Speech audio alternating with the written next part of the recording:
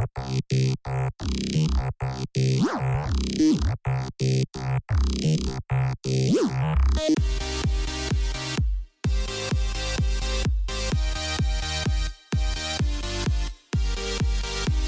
man shoots and kills a home intruder, claims it was legal. Melanie Mark, the first First Nations woman to sit in the BC legislature, resigns. Trudeau vows to close Roxham Road somehow. Surprising Canadian connection to U.S. cleaning firm employing children in at least one slaughterhouse. And Nigerians head to the polls. Good morning. It's Thursday, February 23rd. I'm Nora, and here are your headlines.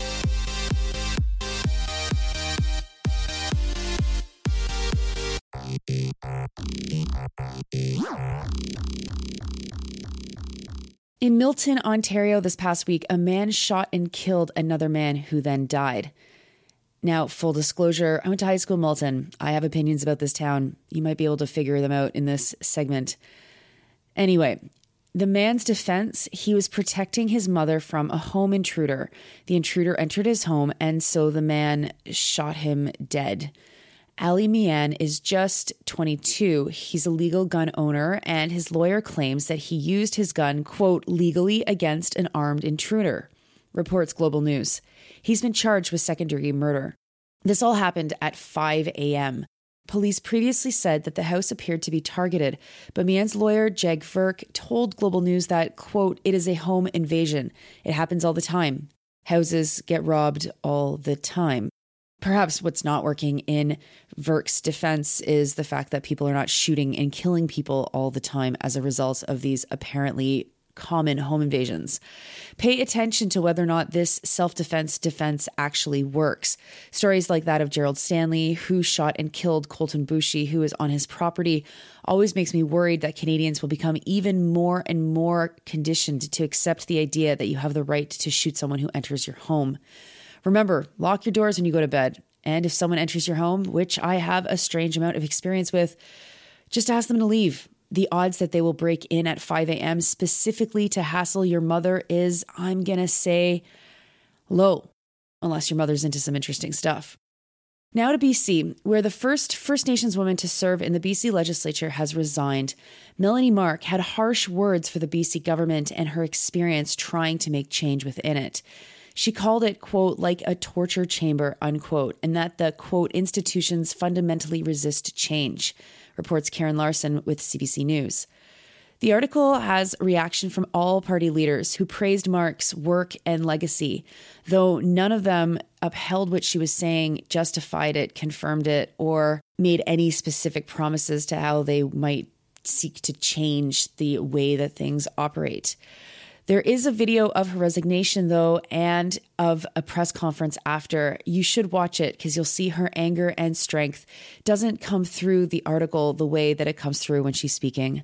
She says, quote, there is a lot I'm proud of, but this journey has been difficult and comes at a personal toll. In the 30-second clip of Mark in the press conference right after, she says that people had the gall to call her a bitch. Now, she didn't say that they had the gall. She said that no one should call her that. I'm saying that they had the gall because seriously, fuck everybody that thinks that they could say that about her. She says, quote, the nastiness from white men in here is awful. I've put up with enough abuse in my life. This looks bad for the EB government, who needs to do things differently if it's going to convince British Columbians to stick with them.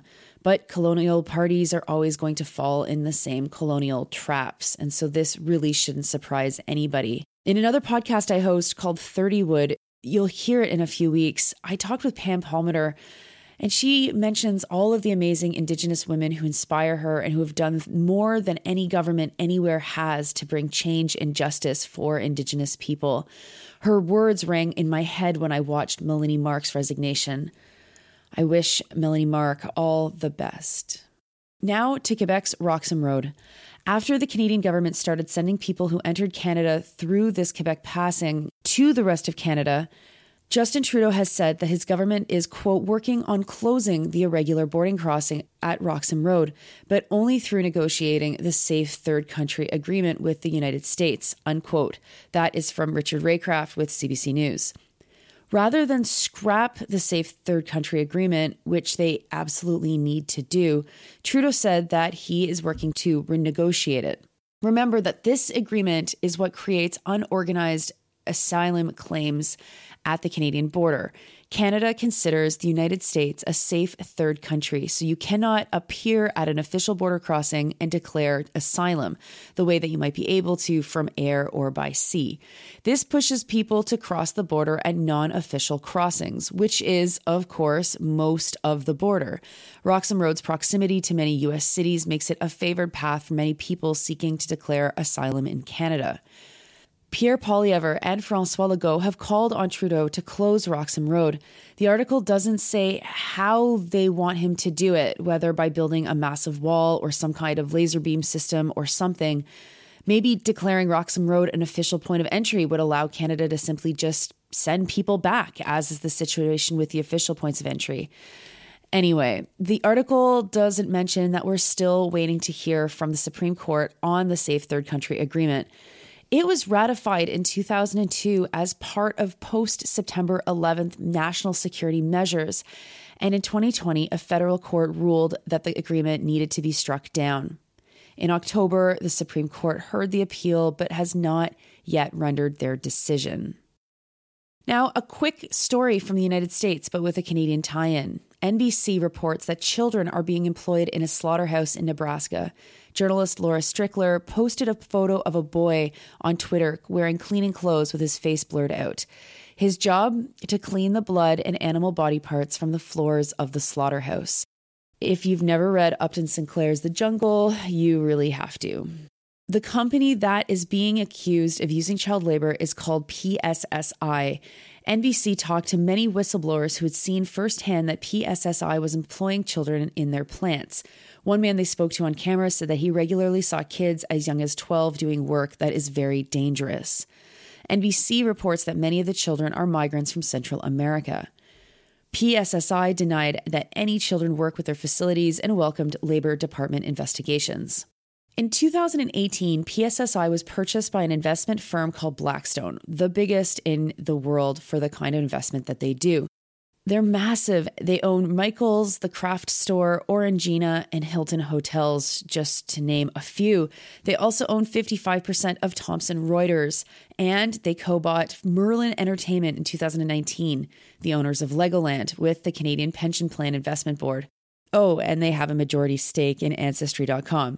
Side story, because I wrote this last night, I had a dream that Canada was sending people to quarantine in Legoland because of the part ownership that the Pension Plan Investment Board had. Oh, how the brain works. But okay, so what is the Canadian tie-in here, aside from the fact that Canada Pension Board owns partly Legoland with Blackstone? Well, Brian Mulroney is on the board. Brian Mulroney, former Prime Minister, on the board that manages Blackstone, this company that owns PSSI, that is employing children in a slaughterhouse. Thanks to Angie Rivers for pointing that one out to me. And finally, February 25th, it was a big day in Nigeria. They are heading to the polls to elect a new president. Muhammadu Buhari, the outgoing president, has served 2 four-year terms and therefore cannot run again. Al Jazeera reports that the leader of the opposition party, Atiku Abubakar, is the front runner. This will be his 6th run for president. His party, the PDP, was in power from 1999 to 2015, and Abubakar was the vice president. Al Jazeera places Abubakar as furthest to the right for economics of any of the candidates. Abubakar is running with Ifeanyi Okowa, governor of the Delta state of the south of the country. Okowa is Christian, Abubakar is Muslim, and from the northeast of the country, giving the team good coverage of the regional and religious differences in Nigeria. Bola Tinubu is also running for the spot. He had been governor of Lagos for 2 terms. He tapped Kashim Shettima to run with him, and Shettima was the governor of Borno in the northeast. Both men are Muslims, which is bizarre for the tradition of the 2 candidates running being Muslim and Christian. Tinubu, though, is from the southwest, which is also part of the tradition, making sure that the 2 candidates are from the north and the south. Al Jazeera places Tinubu's politics for both the economy and culture in the center. Then there is Peter Obi from the Labour Party. Al Jazeera reports that Obi is popular among youth. He had run for the PDP with Abu Bakar in 2019 and was the governor of Anambra State in the southeast of Nigeria. He is running with Yusuf Dadi Baba Ahmed from the northwest state of Kaduna. Obi is a wealthy capitalist. And finally, while there are 16 candidates running for president, the fourth person to keep an eye on is Rabiu Kwankwaso from the New Nigerians People Party. Al Jazeera calls Kwankwaso a wild card who is, quote, immensely popular with the youth in his home region for his welfarist politics. He established a scholarship program that, quote, benefited thousands of students from low-income households in Kano. Kano is the second largest city in Nigeria after Lagos. Kwankwaso has served as the defense minister of the country, and he is running alongside Isaac Idahosa, a Pentecostal Christian bishop. That might explain why Al Jazeera has placed Kwankwaso on the left of the economic spectrum, but on the far right of the cultural spectrum. Nigerians get 3 votes each, 1 for the Senate, 1 for the House of Representatives, and 1 for the president. Nigeria's economy is the largest on the continent of Africa, and so the election matters, like all elections matter, but matters in particular, of course, because of the size of its economy. That is your news for today. It is Thursday, February 23rd. I'm Nora, and I hope you have a great Thursday.